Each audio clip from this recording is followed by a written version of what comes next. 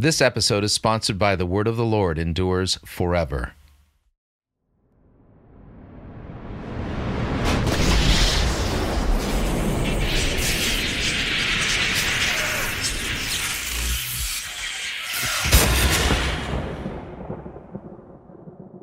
Welcome to another installment of Fighting for the Faith. My name is Chris Roseborough. I am your servant in Jesus Christ. This is the channel that compares what people are saying in the name of God to the Word of God.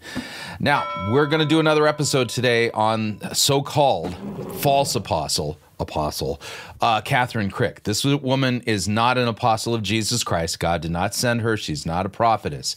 And we're going to prove that definitively here using one of the biblical tests. And so what we're going to be reviewing today is a message that she's released not once, but twice, because she wants the body of Christ to see it. So, Kathryn, I'm part of the body of Christ. I've seen it. We're going to test it the way Scripture says to test it. And we're going to demonstrate that this is not a message from God, and everybody needs to recognize you for what you are, a false prophetess. So, yeah, there's your lead-in, by the way. So, all of that being said, let me whirl up the desktop. And, warmer days. Yeah, that was in Huntington Beach. Winter has arrived here in North Dakota, unfortunately, but alas, that's not what we're here for. So let's do this. The message in question, like I said, she's released it twice over the past couple of weeks because she really believes that people need to see it. So Sunday services at Fivefold Church titled A Prophetic Word for the Body of Christ. So if you are a Christian, you need to hear this, and this is a rebroadcast from October 29th. So she legitimately hasn't put this out once, she's put it out twice, and she thinks this is super-de-duper important, and you need to hear it. Well, we're going to do what Scripture says to do. And in Scripture, it says, "Beloved, do not believe every spirit, but test the spirits to see whether they are from God, for many false prophets have gone out into the world." We're going to test Kathryn Krick. So far, every test that we've applied to her, she has failed spectacularly. It wasn't even close. I mean, there was like no doubt whatsoever she didn't pass any of the biblical tests. So one of the things we're going to be looking for is how she's handling biblical texts herself. If she is wrongly using them, and she will be, she is not a true prophet of God, because there's a test in Deuteronomy 13 that applies to everybody claiming to be a prophet today. Plus, we'll throw in a little bit of 1 Corinthians 14 just for good measure, but we got some other texts we have to look at along the way. So here's the setup here, and I have to warn you ahead of time. This is a longer episode of Fighting for the Faith because we have a lot more ground that we need to cover.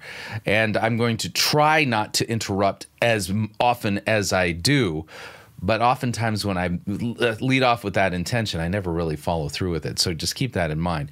So here's the setup. Listen to what she says here at the beginning of her message. So today I have a prophetic word for you all, for the body of Christ. All right, so I'm not making this up. So back when she originally delivered this, she believed that she was delivering a prophetic word for who? Everybody in the body of Christ.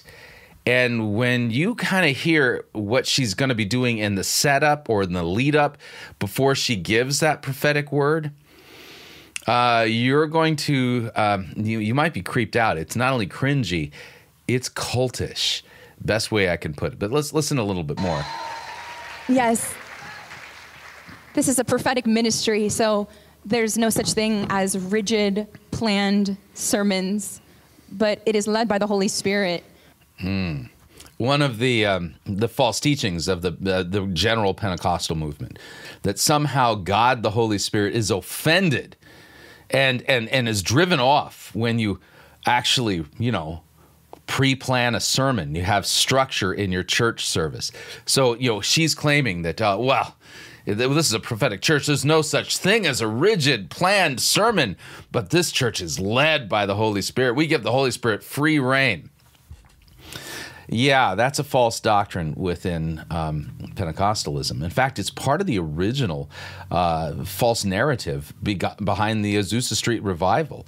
If you've ever read Frank Bartleman's book on Eyewitness to Azusa Street, he talks about the fact that he believed that the Holy Spirit flat out abandoned the Church of Christ in the early years after the apostles died, because the church got organized, and the Holy Spirit is driven away by organization and structure and things like that. Nothing could be further from the truth. God is a God of order, not of disorder. And I would note already, Kathryn Krick has a big strike against her. So we're going to test what she's saying, and already she's failing the test. But another way that she's failing the test spectacularly is because of the prohibition in 1 Corinthians 14. And this is a command not from the Apostle Paul. The Apostle Paul was not one of the original founding members of the He-Man Woman Haters Club. The Apostle Paul said this: as in all the churches of the saints, the women should keep silent in the churches. They are not permitted to speak, but should be in submission, as the law also says.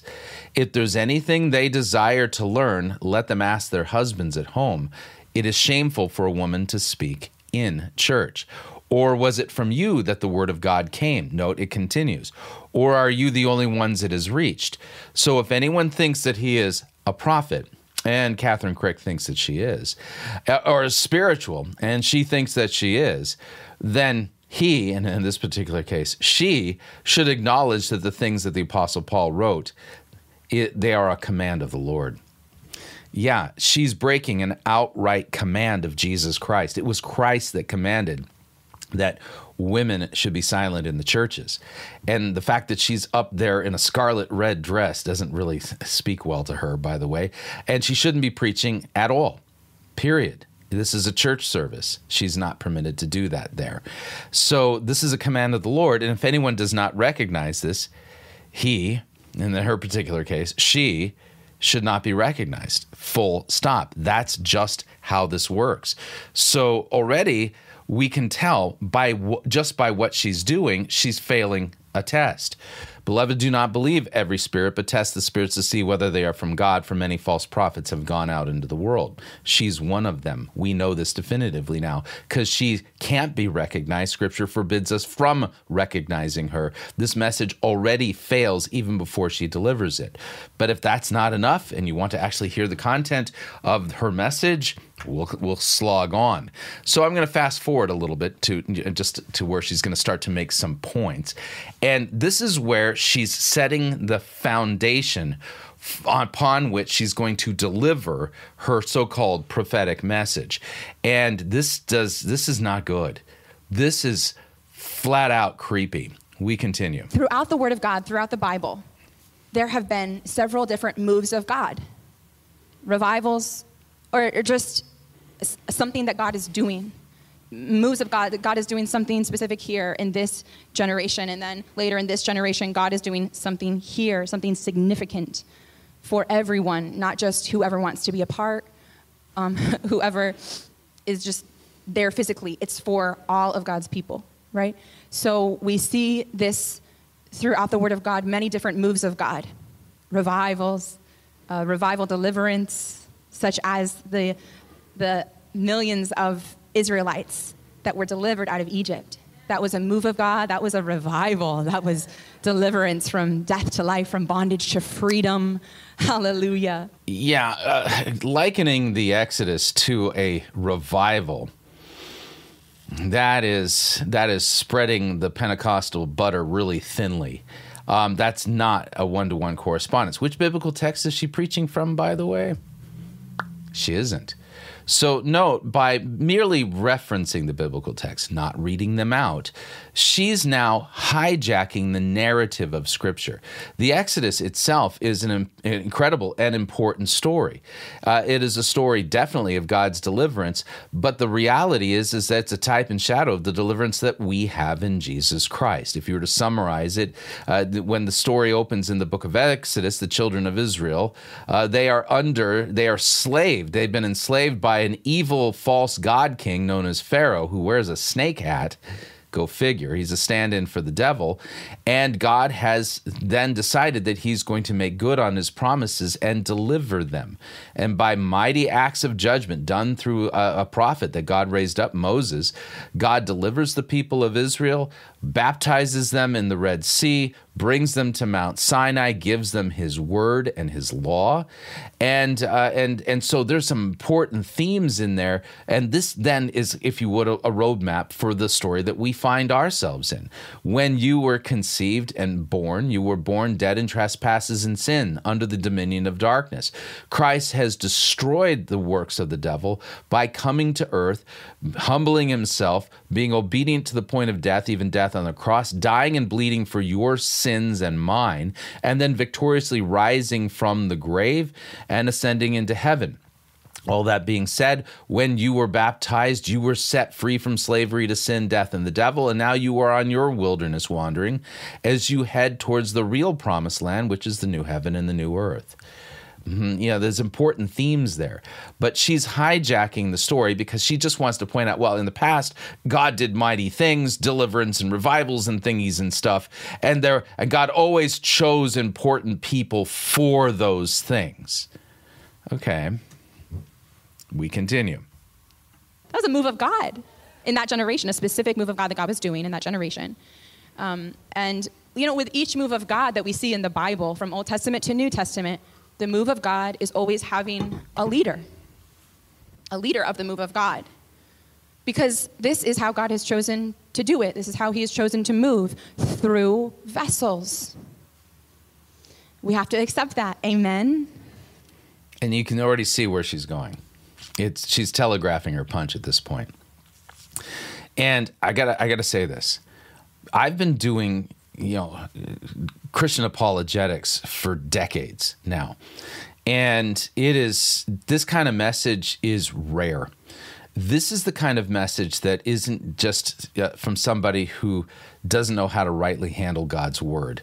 This is the kind of message that you hear from somebody like a Jim Jones, or a cult leader, like a legitimate cult leader. You must accept me is kind of the subline of all of this. And if you do not accept me, if you reject me, you are rejecting God himself. That's legitimately where she's heading, but we'll let her continue to spin this out. The Bible says, Matthew 10:40, anyone who receives you receives me. Anyone who receives you receives me. So Jesus is saying this to the disciples. Anyone who receives you receives me. Powerful. Why? Because this is how God chooses to move, through vessels. And here she's twisting an important text. So in Matthew chapter 10, verse 40, we have Jesus speaking to the men who would become his apostles. Remember, the 12 then are no longer just disciples. They are apostles of Jesus Christ. They are sent as apostles of Jesus Christ. And with that being the case, they are apostles with extraordinary authority and power. And so Christ isn't saying here, well, anybody I send in the future or whatever is going to have that same power. He says to the apostles, whoever receives you receives me. Whoever receives me receives him who sent me. This cannot be applied then today to Kathryn Krick. This doesn't apply to her. Now, Christ goes on to say, the one who receives a prophet because he's a prophet will receive a prophet's reward. But the apostles are not mere prophets. They are legitimately men who can give commands for Christ, which is one of the reasons why the apostle Paul is able to say, if you do not acknowledge that what I am saying to you is a command of the Lord, then you should not be acknowledged. The reason why Paul has the authority to say that is because he is an apostle of Jesus Christ. And so there's far more to the authority that the apostles have. Now, there's a cross-reference to this in the Gospel of Luke, chapter 10, specifically verse 16, if I am not mistaken. Listen to what Christ again says to his apostles. The one who hears you hears me. The one who rejects you rejects me. The one who rejects me rejects him who sent me. This is talking about apostolic authority. And Kathryn Krick, she is not a true apostle of Jesus Christ. And we know this with certainty because she's twisting God's word and disobeying clear commands of the Lord Jesus Christ given through the apostles that Christ actually chose. And so she comes to us claiming to be an apostle because Jer Davies said that she was. And Jer Davies is he's a flim-flam scam artist and a word of faith heretic. So keep that in mind. We continue. You can't separate the move of God from God's vessels, from his servants leading the move of God. You cannot separate it. This is a principle that we have to accept. And so we see in the move of God of deliverance of the Israelites out of Egypt, God sent Moses to lead this move of God. And Moses had to be accepted. I'm sent by God to lead a move of God, and I have to be accepted. That's what she is saying. And you have to accept her just because she says so, despite the fact she doesn't pass any of the tests at all. I would note something here. In this context, if I were to go to like Acts chapter, I don't know, maybe 17, notice what happens here. Acts chapter 17. So Paul had some trouble in Thessalonica, more than a little bit. He had to skedaddle, in the middle of the night and, for his own safety, leave town. So it says this: the brothers immediately sent Paul and Silas away by night to Berea. And when they arrived, they went into the Jewish synagogue. Now, these Jews were more noble than those in Thessalonica. They received the word with all eagerness, examining the scriptures daily to see if these things were so. You'll note the Apostle Paul doesn't play the God's anointed card with them. Literally, the Bereans, they are praised by God as having a more noble character than the Thessalonians. Why? Because they tested. They tested to see if the message that the Apostle Paul was bringing them actually comported with Scripture. And they tested the Apostle Paul in the process, because had they rejected the message the Apostle Paul had given, they would be rejecting him as well. And so they tested his message. Paul didn't breeze into town and sit there and go, well, listen, I'm the apostle. I'm sent by God. You have to accept me and everything I say. No, he subjected himself to their biblical scrutiny. And you know who isn't doing that? This woman. Right? We continue. They couldn't go rogue and get delivered their own way. They would have missed out on the deliverance and been stuck in Egypt. But the deliverance movement would have continued. If you want the move of God, if you want to be part of the move of God, if you want revival, you also have to accept God's servants leading the revival. You want to be part of the new move of God, you got to accept God's servants. Of course, Kathryn Krick being one of them. The move of God. Moses had to be accepted. The move of God that was happening in the time of Elijah was led by Elijah. The move of God happening in the time of Elisha, the miracles that were taking place, was led by Elisha. Moses, after he passed away, Joshua received anointing from him, and Joshua went into the promised land. He led the people into the promised land. And so when Moses left, there needed to be a leader again. Joshua was there and led the people. So they got to enter the promised land. Yeah, they wouldn't have been able to enter the promised land if they didn't accept the leaders that God raised up. No biblical text actually makes that point, Kathryn.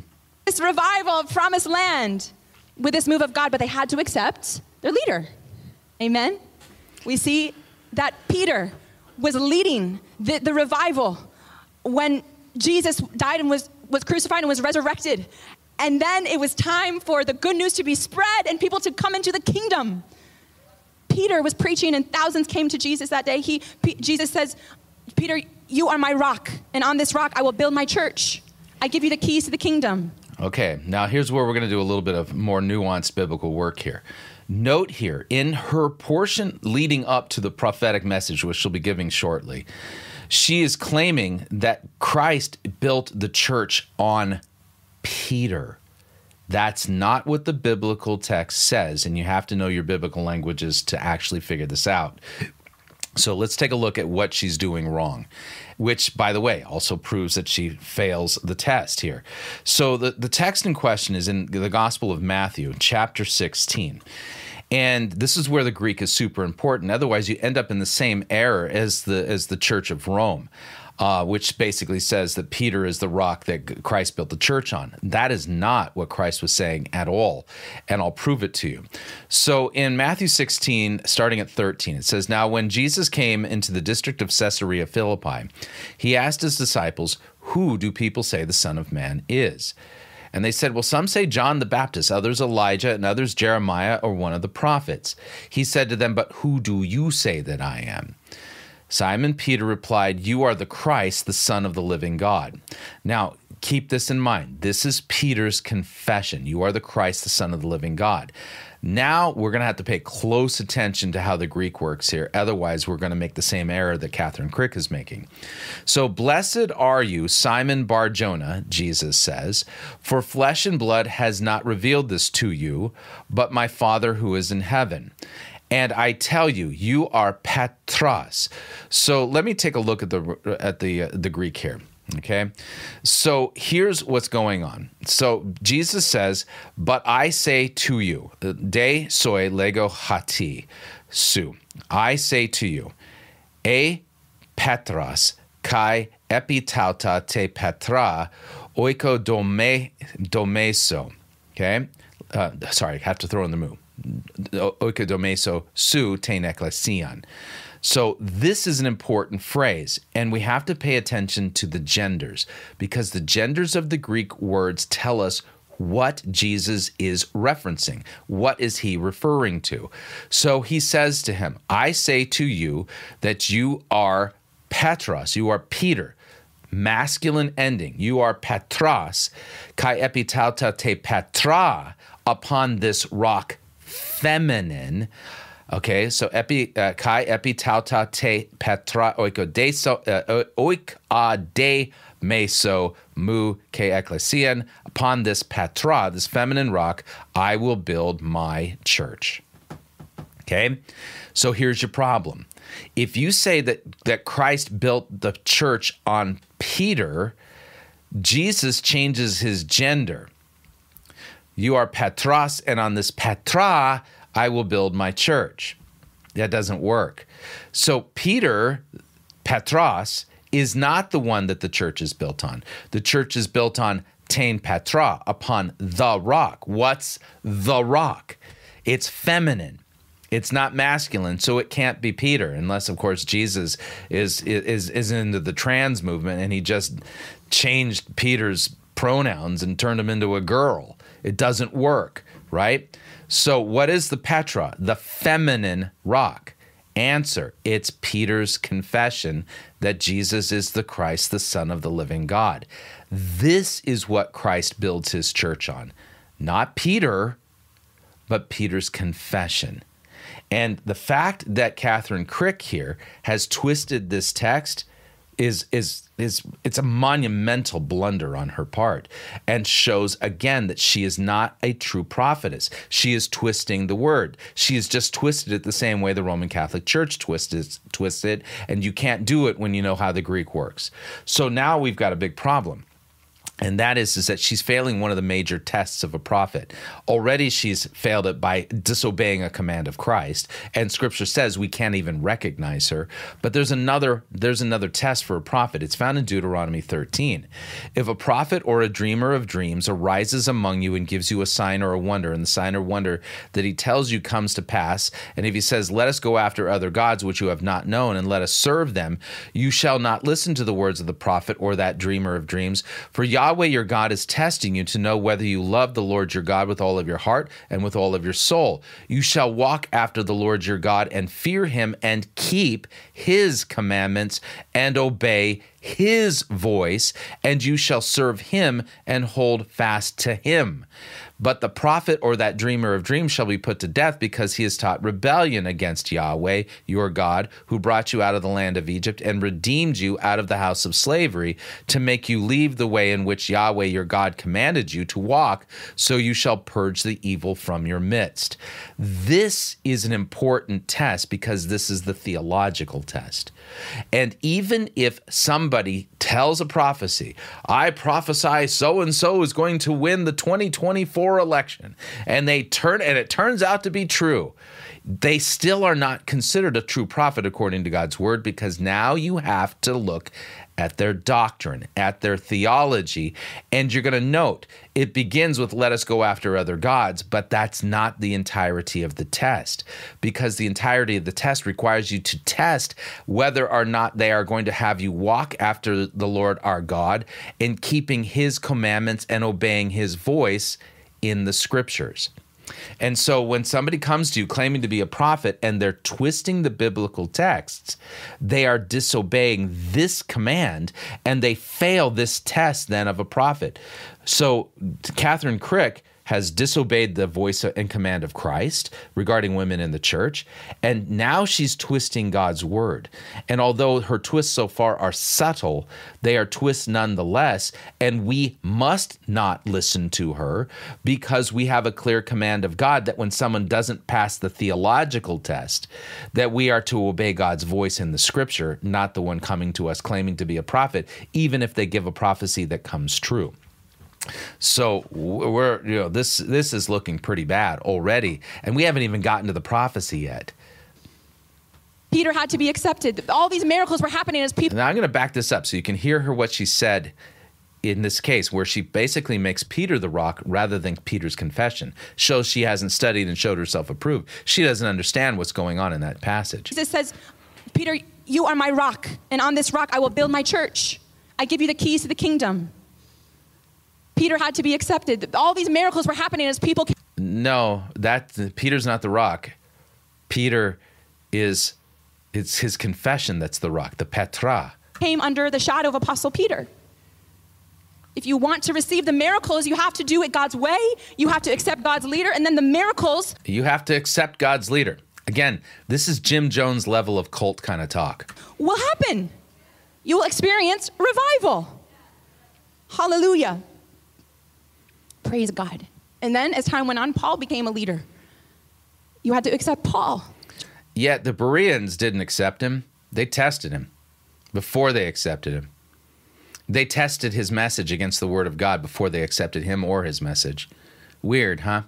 To receive what God was doing in that time. Amen? Hallelujah. So this is God's principle. We don't get to choose who the servant of God that will lead the move of God will be. It's not up to us. That's up to God. God can choose whoever he wants, young, old, went to Bible school or not, male or female, connected or. God is never going to choose a female who preaches on Sunday because that female is disobeying a clear command of Christ. Or nobody, popular or not. He can choose anyone he wants. Someone with a stutter or not, or someone that's a really amazing speaker. Naturally. He can choose whoever he wants. Amen? We have to accept. So if we don't accept, we're not accepting God, actually, because this is how God wants to move. If you don't accept Kathryn Krick, you're not accepting God. That's the subtext of this message. So it's a big deal to not accept God's servants who's leading his move. It's something we need to have the fear of God for. Amen. It's really, God has not changed. His principles have not changed. So it's really just as severe as rejecting Moses in Moses' time, rejecting Elijah. You reject Kathryn Krick, it's as severe as rejecting Moses or Elijah or even Jesus himself. Elijah in Elijah's time, rejecting Elisha in Elisha's time, rejecting Joshua in Joshua's time, rejecting Peter in Peter's time, rejecting Paul in Paul's time, rejecting Jesus in Jesus' time. So to reject Kathryn Krick is to reject Christ himself. Let me show you another way in which she fails. There's a video, we're going to put a link to it down below. If you haven't already seen this video, you need to see it. It's put out by my good friend, Daniel Long, and his YouTube channel, Long for Truth #1. Long for Truth 1. And like I said, we'll put a link to it down below. And the video in question, I'm very happy that he put this out because I didn't have the time to actually react to this. It was a mutual friend of ours, Daniel Chapman, who turned us on to a TikTok video where this was being exposed, and Dan Long actually, he had the time. I was traveling and I wasn't able to get it out, but he hunted down the original video source and critiques it, and this is awful. I mean, talk about making merchandise of people and teaching them, and basically exploiting people in greed. That's exactly what Kathryn Krick does here. So let me set this up for you. In this video, we have a small child apparently manifesting a demon. I have to wonder how much they paid the child to do this. Is he one of these crisis actors that other people and myself have proven that Kathryn Krick's ministry has made use of? But watch what happens while this child is manifesting. She's going to have a conversation with the woman, and consider then what is going to be required of this woman before her child can be delivered of this demon. Watch this. Enough of your nonsense. What is owed? Speak now.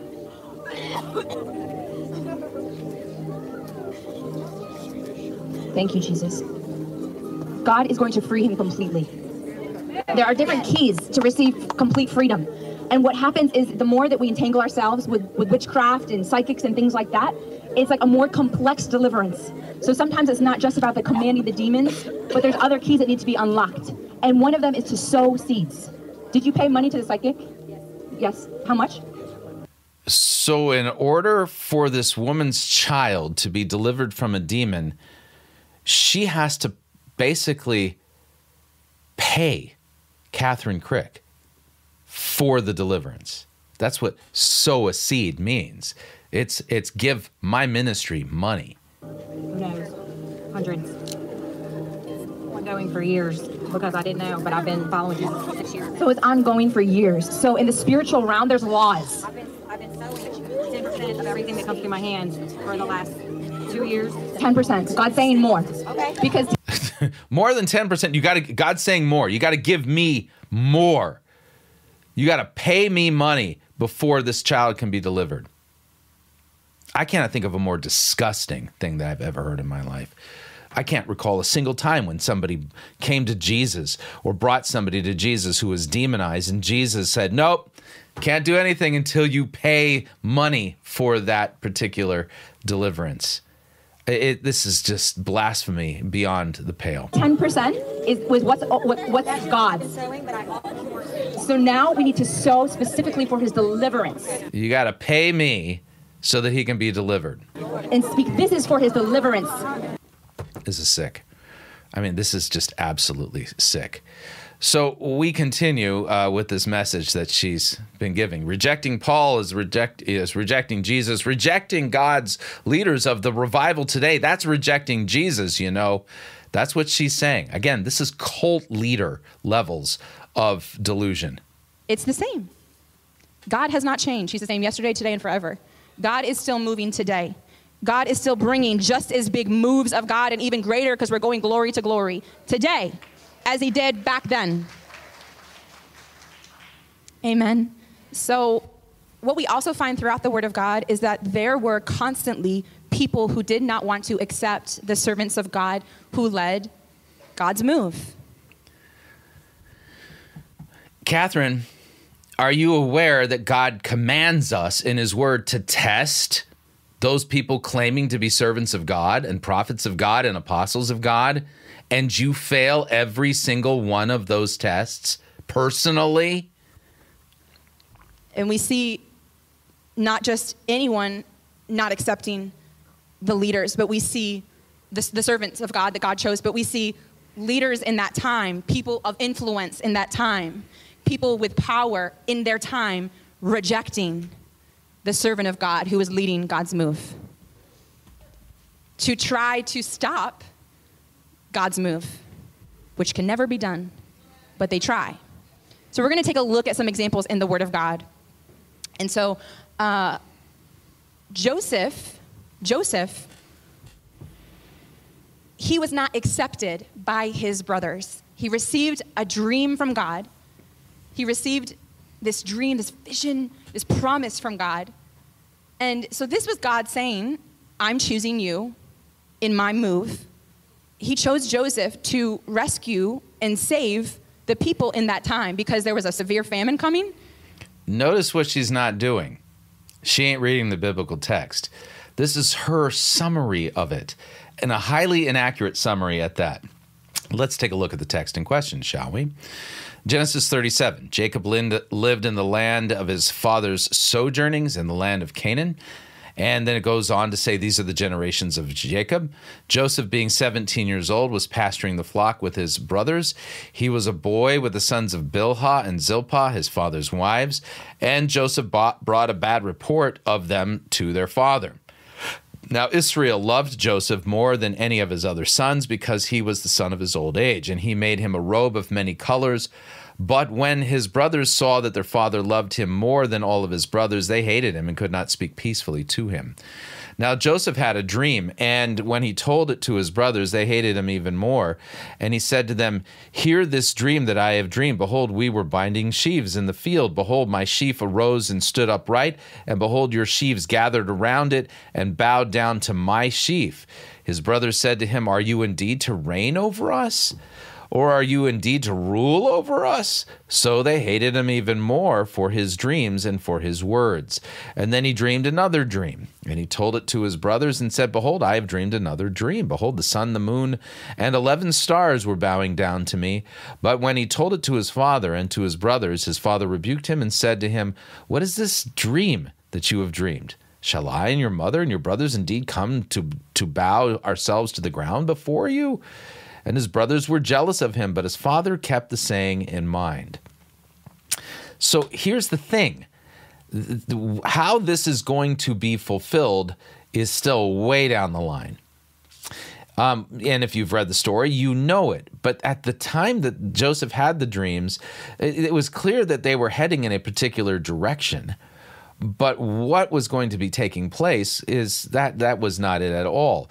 And it was not as if God was saying, so therefore I'm expecting you guys, because I've chosen Joseph to be the head of the latest revival, and so you have to accept him.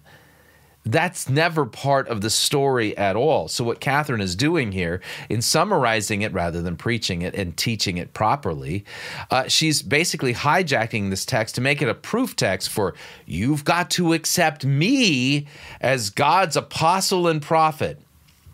And God ended up, when the promise is fulfilled, he gave Joseph supernatural wisdom and insight of how to deal with these issues that were happening with the famine. He gave him this wisdom to store away grain, store away food, to save some, that all the people would save some. Here's the thing, Kathryn. Even Joseph didn't know there was a famine coming at that time. His brothers didn't know anything about a famine coming at that time. You're taking the latter part of the story and smushing it into the first part in order to make your point. And that when the famine came, there would be food that then they could come and receive that food and they distribute it out. Otherwise, people would have died like crazy. But God came in this move to save his people. And God chose Joseph to lead this move. He didn't lead a move. He led Egypt, the country.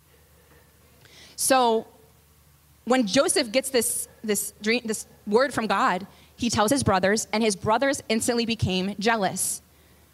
And their jealousy made them want to stop God's promise from coming to pass in Joseph's life. No, they just hated their brother. What are you talking about? So again, note, she miserably fails the Deuteronomy 13 test regarding sound theology.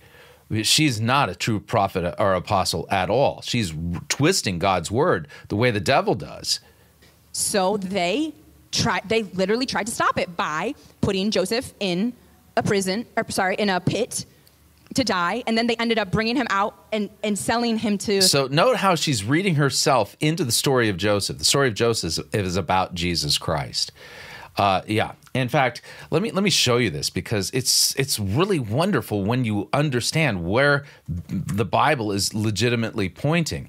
In the Gospel of Matthew, in chapter 1, it says this: the birth of Jesus Christ took place in this way. When his mother Mary had been betrothed to Joseph, there's the name Joseph again. Notice the name of the not the biological father, but the earthly father of Christ. When Mary was betrothed to Joseph, before they came together, she was found to be with child from the Holy Spirit. And her husband Joseph, being a just man and unwilling to put her to shame, resolved to divorce her quietly. But as he considered these things, behold, an angel of the Lord appeared to him in a dream, saying, Joseph, son of David, do not fear to take Mary as your wife. Oh, look, a Joseph who is having dreams. Yeah, do not fear to take Mary as your wife, for that which is conceived in her is from the Holy Spirit. She will bear a son, and you shall call his name Jesus, for he will save his people from their sins. And all this took place to fulfill what the Lord had spoken by the prophet. Behold, the virgin shall conceive and bear a son, and they shall call his name Emmanuel, which means God with us. When Joseph awoke from sleep, he did as the angel of the Lord commanded him. He took his wife, but knew her not until she had given birth to a son, and he called his name Jesus. The next part of this is also super important. After the visit of the Magi, you got the story of the visit of the Magi in the opening portion of chapter 2, and it says this, in starting in verse 13. Now, when the Magi had departed, behold, an angel of the Lord appeared to Joseph in a dream, and said, Rise, take the child and his mother, and flee to Egypt, and remain there until I tell you, for Herod is about to search for the child to destroy him. And he rose and took the child and his mother by night and departed to Egypt, and remained there until the death of Herod. This was to fulfill what was the Lord spoken by the prophet, out of Egypt I've called my son. So here we've got a Joseph with dreams who ends up in Egypt, but this time with the Messiah. All right? That's really what's going on in the story of Joseph. This points us to Jesus. But who is she making this story about now? Kathryn Krick is making it about herself. Slave owners. And the slave owners then brought him to Egypt. And the story is so beautiful because it shows how people will try to stop influential people, your brothers in Christ, your brothers and sisters in Christ, who are the ones that are supposed to be the most supportive of you and love God the most. So therefore, accept what God is doing and doing through you. They may try to stop what God is doing in you. Stop. Listen, anybody speaking against Kathryn Krick is doing so because they know their Bible. Anyone who believes this woman's an actual prophetess or an apostle of Jesus Christ doesn't know the scripture and doesn't know that they're required by God to test this woman, and she fails every test. The move of God that's happening in you, but they can never stop. Whatever, hallelujah, whatever they meant for harm, they meant to stop the work of God, but it actually made this move of God happen, be fulfilled, promise be fulfilled. Because by selling him to the slave owners, that positioned Joseph into the place where the king would accept him. And the king accepting him led to the promise being fulfilled. God's move of saving the people, rescuing the people, to take place, to happen. Hallelujah. Now, let me fast forward. We're really close to this, and at this point, to where she's going to give the so-called prophecy, at least deliver. We're going to listen to a portion of it, and you can tell right off the bat it's false. But before we get to that, here is where our sponsor today comes into play. Today's sponsor for Fighting for the Faith is a wonderful podcast. The name of the podcast is The Word of the Lord Endures Forever. If you need a resource to hear God's word rightly exegeted, pointing us to Jesus Christ, this is the podcast. It is a daily podcast, and it is chock full of God's word. And here's the best bit. The archives are extensive, and they're getting larger. Currently, Pastor Will Whedon is on the book of Genesis, chapters 5 through 11. He's already taught through chapters 1 through 4. He's now doing a series on chapters 5 through through 11, and they're brilliant. This is going to include the flood of Noah and how that then points us to Christ, who is our ark. And so, listen, you need this. If you do not rightly understand God's word, you want a crash course on learning proper exegesis and how everything connects to Jesus, this is your podcast. And stop listening to yahoos like Kathryn, Krick, and others, and instead avail yourselves of sound biblical exegetes who understand that the Bible is about Jesus. This podcast is spectacular, and you will not go wrong in listening to this podcast. You will not be led astray into false prophecies and false apostles and nonsense like that. Instead, everything's going to exalt and glorify and point us to Jesus. It's a wonderful podcast. Again, if you would like to learn about this, go to thewordendures.org, thewordendures.org. We'll put a link down below in the description so that you can put this podcast on your list of podcasts that you listen to. You will benefit greatly from it. All right, moving on. So now we're about to hear, she's going to be setting up the last bits of her message in preparation for delivering the prophetic word that is for the entire body of Christ. And she's failed so many tests at this point, we already know this prophecy is false. She's false. But let's continue, because she's got some more Bible twisting that she still has left in her bag. He had that, and Saul forgot that. Saul forgets and thinks he's... So Saul forgot that David was a leader that God chose, and Saul needed to embrace and recognize that David was God's chosen. Just messing around with a normal person who's trying to be king or something. No, this was God's anointed that must be king, must be anointed king for God's plans to go forth. Now, if you were to go backwards into this message, this is just a complete train wreck, because she's basically saying the reason why Saul had his demise is because Saul failed to recognize that David was God's anointed, which ignores an entire theme in Scripture. So let's do this. We're going to go to here, and we're going to look for the word cave, okay? And we're going to look specifically for an instance of a cave about the time of King David, okay? Let's see here. David persuaded his men who did not permit them to attack Saul. 1 Samuel 24, okay? 1 Samuel 24. When Saul returned from following the Philistines, he was told, behold, David is in the wilderness of En-Gedi. You'll note this is the portion of Scripture where Saul is legitimately trying to murder King David, the anointed but not yet coronated king of Israel. And here's what's happening. Saul wants him dead. So Saul took 3,000 chosen men out of all of Israel. He went to seek David and his men in front of the wild goats' rocks, and he came to the sheepfolds by the way where there was a cave, and Saul went in to relieve himself. Yeah, that's right. Saul's using the cave for the purpose of using it as a latrine. Now, David and his men were sitting in the innermost part of the cave. So there's Saul reading the Jerusalem Times and in quite a vulnerable situation. He doesn't even know his life is in danger. And David is there. His men see it's like, we could kill King Saul. So the men of David said to him, here is the day of which Yahweh said to you, behold, I will give your enemy into your hand, and you shall do to him as it shall seem good to you. So then David arose stealthily, cut off a corner of Saul's robe. Afterward, David's heart struck him because he had cut off a corner of Saul's robe. And he said to his men, the Lord forbid that I should do this thing to my Lord, Yahweh's anointed, to put out my hand against him, seeing that he is Yahweh's anointed. So what Kathryn Krick is doing here is completely flipping the script. The reason why Saul had the kingdom ripped out of his hands was not because he was disobedient to the commands of God, but because he failed to recognize that David was God's anointed. But David refused to kill Saul because he recognized that he was the rightly anointed king of Israel, and far be it from him from taking the life of the rightly anointed king of Israel. Interesting, right? Yeah, Kathryn Krick here has completely turned the story of David and Saul on its end. So once again, he forgets that he's fighting against God. And today, servants of God have been called by God. They have received prophetic words from God. And of course, she's one of them. 2 Peter 1, verse 19. We also have... Okay, now I'm going to back this up. I want you to hear this in context, and we're going to take a look at 2 Peter chapter 1, because this is a huge twisting of God's word. Not a small one, huge.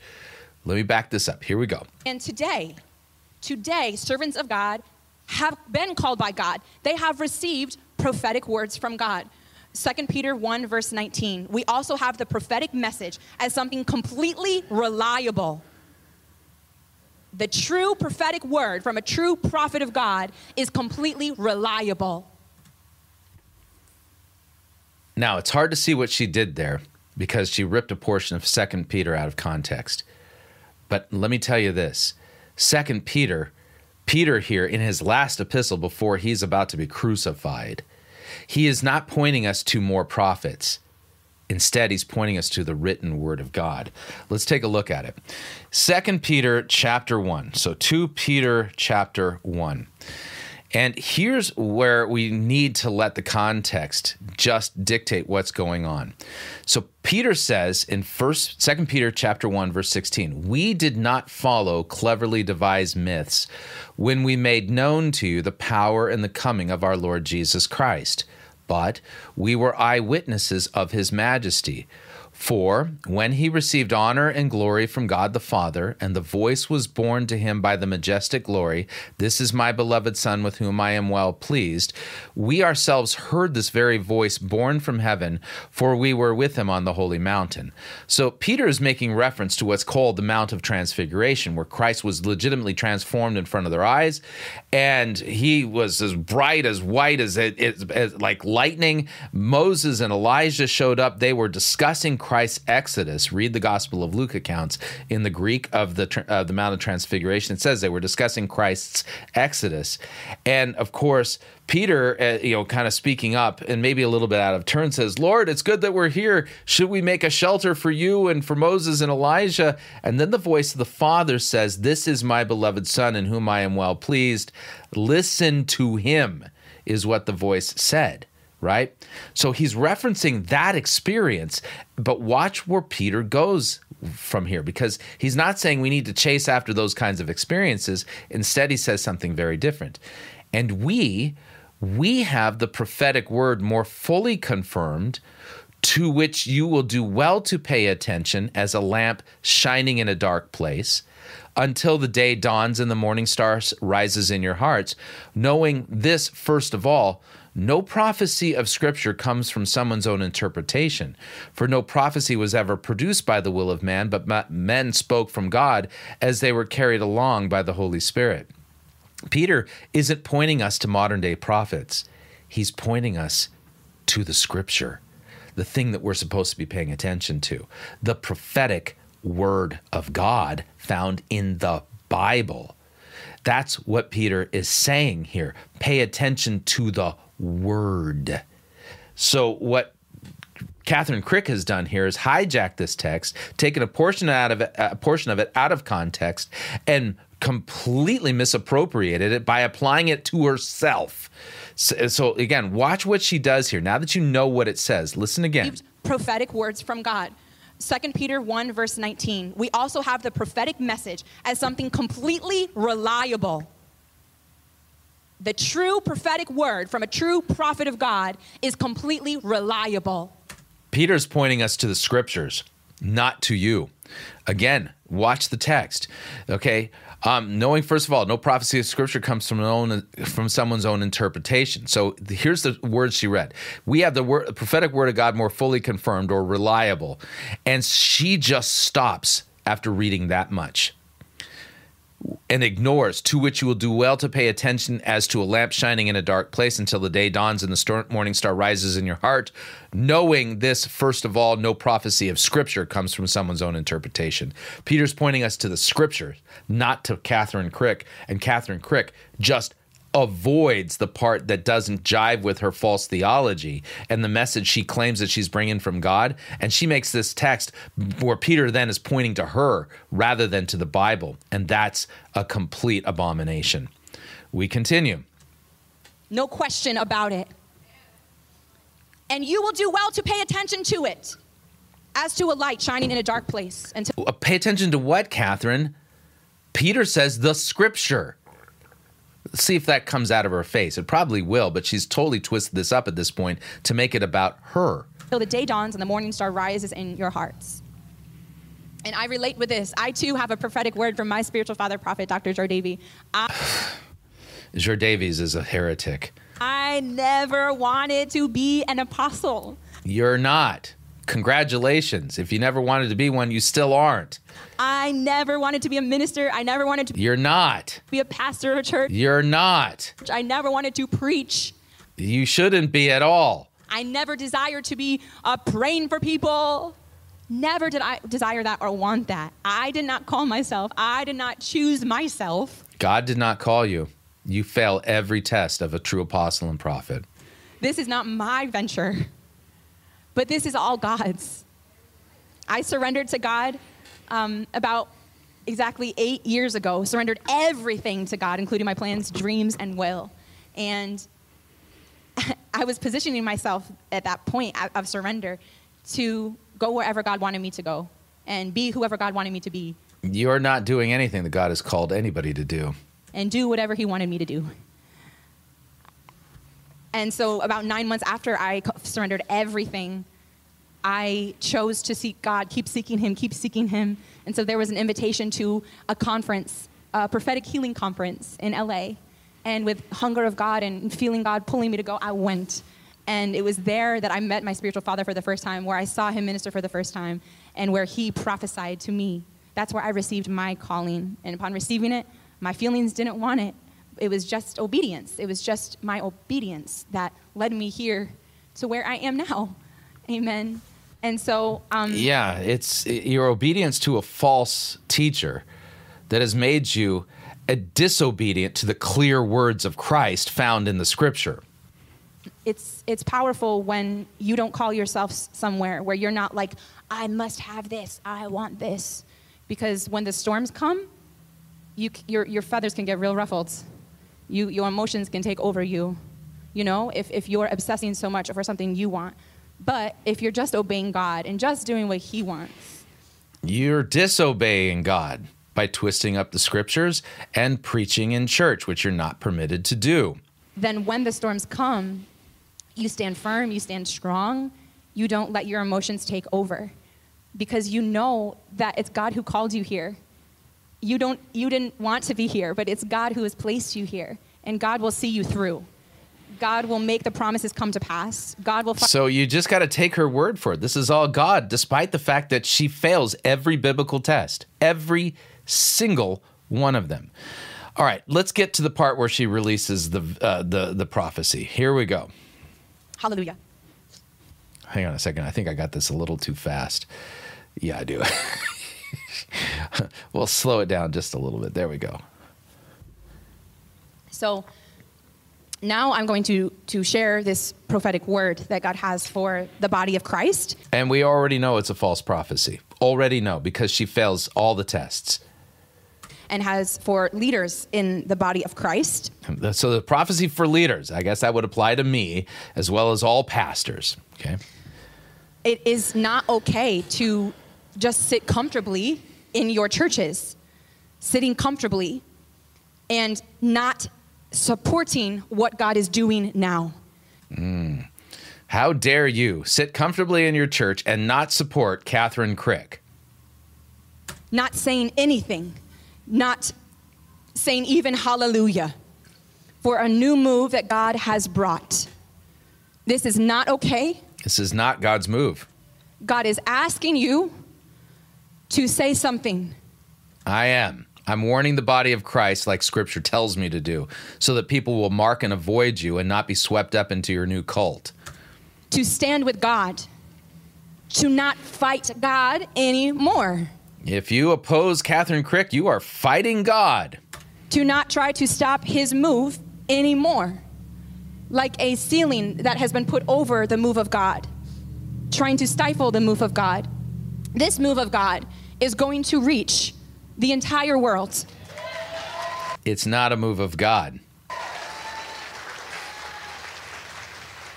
It's going to every corner of the world. It's going to every platform. It's going to break through every barriers. This move of God is not optional for the body of Christ. It's not optional. You either join or you're opposing God. I repeat, this move of God is not optional for the body of Christ. When it was time for God to deliver the Israelites out of Egypt and then go into the promised land, God wasn't asking them if they wanted to come. He was commanding them and calling them, come. So you got to join Kathryn Krick. God's commanding you to. All of you. This revival is not just for some denominations. This move of God is not just for those who like revival and woo, revivals now. We like to say this. No, this is the end time revival. No, it's not. For the entire body of Christ. And so just as it was a move of God for all of God's people in the times of Moses, just as it was a move of God for all of God's people in the Acts church, it is a move of God for all of God's people now. All of God's people. It is not optional. And you cannot ignore what God is speaking. You cannot ignore. It's clear when you apply the biblical test that the Holy Spirit put into the Bible, God is not speaking through you, Kathryn. Or what God is doing. You cannot sit by comfortably and ignore it. We are to mark and avoid you. God will do what he wants to do with or without you. But he's asking you, and more than that, commanding you to come and be a part. No way. No way. This is not from God. To acknowledge, accept, support, be a part. Why would God want me to acknowledge, accept, and support a woman who fails every biblical test of a true prophet and apostle? God makes it clear he wants us to avoid people like you and not listen to you. This word is for all leaders in the body of Christ. Again, this applies to all pastors, and that would include me. Leaders in the body of Christ in America. And leaders in the body of Christ across the world. And this word is very seriously for the older generation leaders in the body of Christ. So if you have gray hair like I do, yeah, this is a prophetic word from God for guys like me. There's a principle of life and a principle in the kingdom that of passing the baton. So are you saying that every older pastor needs to abdicate their pastoral office and turn their congregations over to you? Really? God wants the older generation leaders in the body of Christ to pass the baton to the new generation. Yeah, her. No, honey, that ain't happening.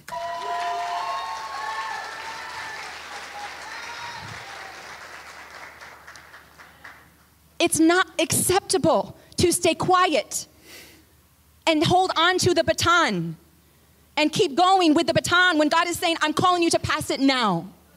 And what does that look like exactly? How does somebody like me pass a baton to you? Huh?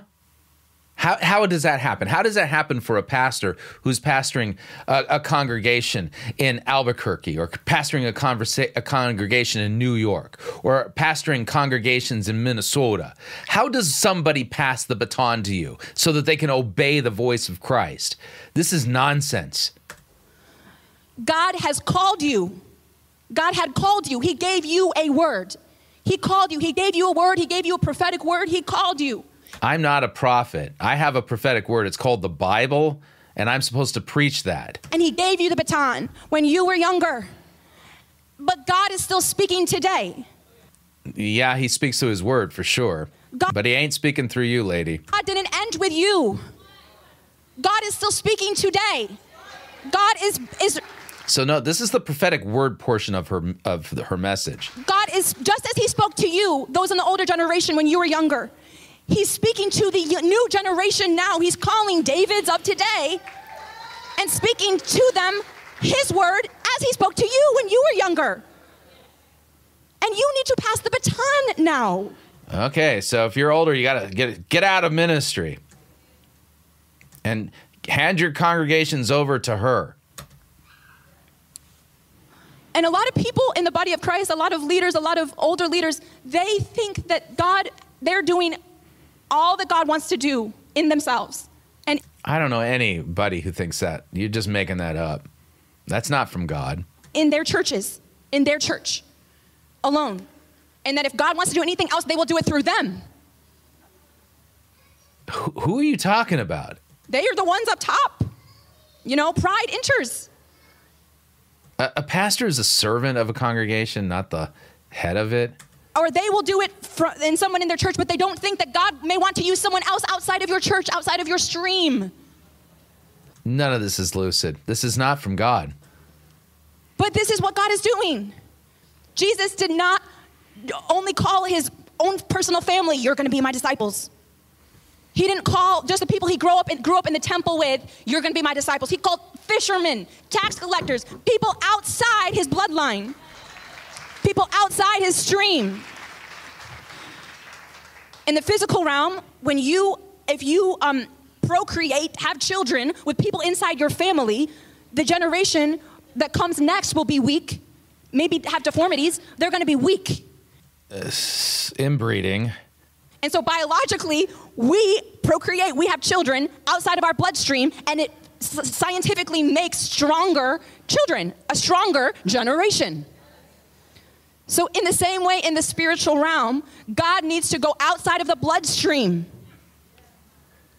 So people need to stop thinking that God can only use you or people in your church. God is using people outside. What is she saying? Hey, listen, lady, I ain't spiritually procreating with you. No way.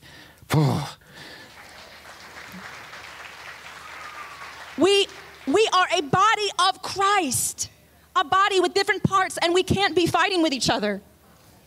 Actually, we are to fight against you because you are not a true prophet. You fail all the biblical tests. We can't be fighting with each other. In 1 Corinthians 12:21, the eye can never say to the hand, I don't need you. The head can't. Another twisting of scripture. You haven't proven that you're actually part of the body of Christ. Because you fail all the tests of a true prophet, you stand outside of the body of Christ, Kathryn. Say to the feet, I don't need you. If one part suffers, all the parts suffer with it. And if one part is honored, all the parts are glad. And so we need to realize that we are one body. We have to be united. When we fight against each other. I cannot unite with you. When we fight against each other. When we fight with silence. It's like this. It's like if you're a leader today in the body of Christ and you are a hand. And someone who God is raising up now is the stomach. The stomach is hungry. The stomach is very hungry. And the brain is God. And the brain is saying to the hand, pick up food and put it in the mouth so it can hit the stomach. But the hand is silent and ignores. And then the stomach never gets fed. And then the hand will be weak. You're totally twisting the biblical text again. Or death can happen. And when one part suffers, all will suffer. And that's the reality in the body of Christ today.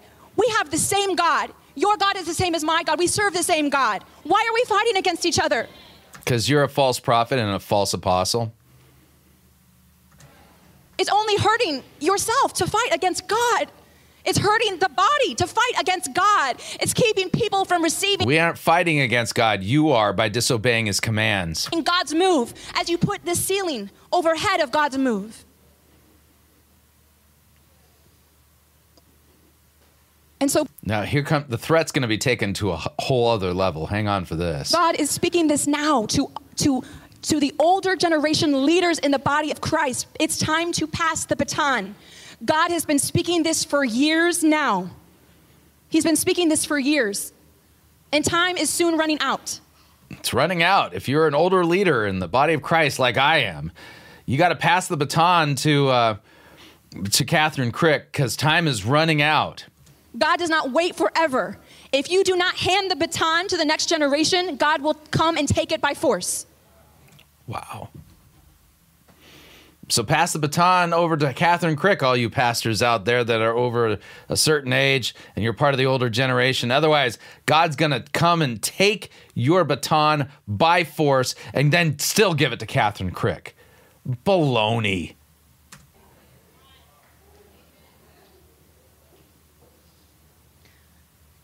Saul was fighting against David, and God gave him time to repent.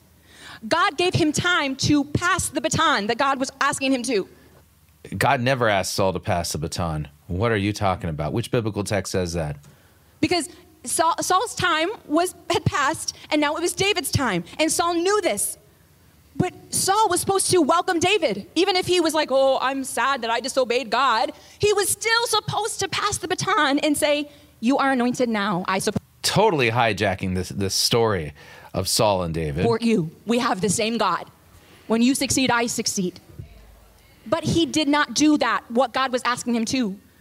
And he fought David. He tried to stop it from happening, and God gave him time. He gave him time to repent. That's why the fighting was happening for a while. It wasn't like he tried. Which biblical text says that? Fighting one day, and that was it. God gave him time. God gave him time. But eventually, the time was up. God allowed the Philistines to come to this point where they were about to kill Saul. And Saul decides he doesn't want to be killed by them. He'd rather just kill himself. So the Bible says that he fell on his own sword. But God allowing that death to happen was God. So all of that is a warning to you pastors out there that if you don't pass the baton to Kathryn Krick right now, God's going to have you fall on your sword. God taking by force what Saul was not releasing to the next generation for God's new move to prevail. Yeah. Do I need to go on? I don't think I do. This woman's a cult leader. There's more here than just an erring, bumbling person who doesn't know the Bible. This woman is teaching doctrines of demons. She fails every biblical test, every single one of them for a true prophet. She fails every test regarding somebody who can rightly handle God's word. She disobeys clear commands of Christ, and she is notably a masterful twister of God's word. The voice that you heard was not the voice of God. That was the voice of the devil.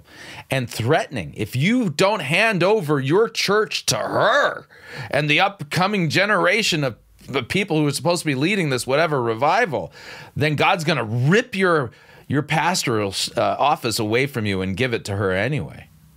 Nonsense. If you are a pastor, you must, by the command of Christ found in the scriptures, oppose this woman. And under no circumstance give her any quarter, any credibility at all. You must speak against her. She is a wolf that is doing great damage in the visible church right now. So if you found this helpful, all the information on how you can share the video is down below. Please share it. People need to be warned about this woman. She's very, very dangerous. And quick shout out. Thank you for all of you who support Fighting for the Faith financially, and you've joined our crew. Without your financial support, we could not be doing what we're doing here. And it's important for us to continue this work. So you make it possible for us to continue to bring Fighting for the Faith to you and the world. And I want to thank you. If you'd like to join our crew, there's a link down below that'll take you to our website where you can join our crew. And if you do, again, thank you. We can't do what we're doing without your support. So until next time, may God richly bless you in the grace and mercy won by Jesus Christ and his vicarious death on the cross for all of your sins. Amen.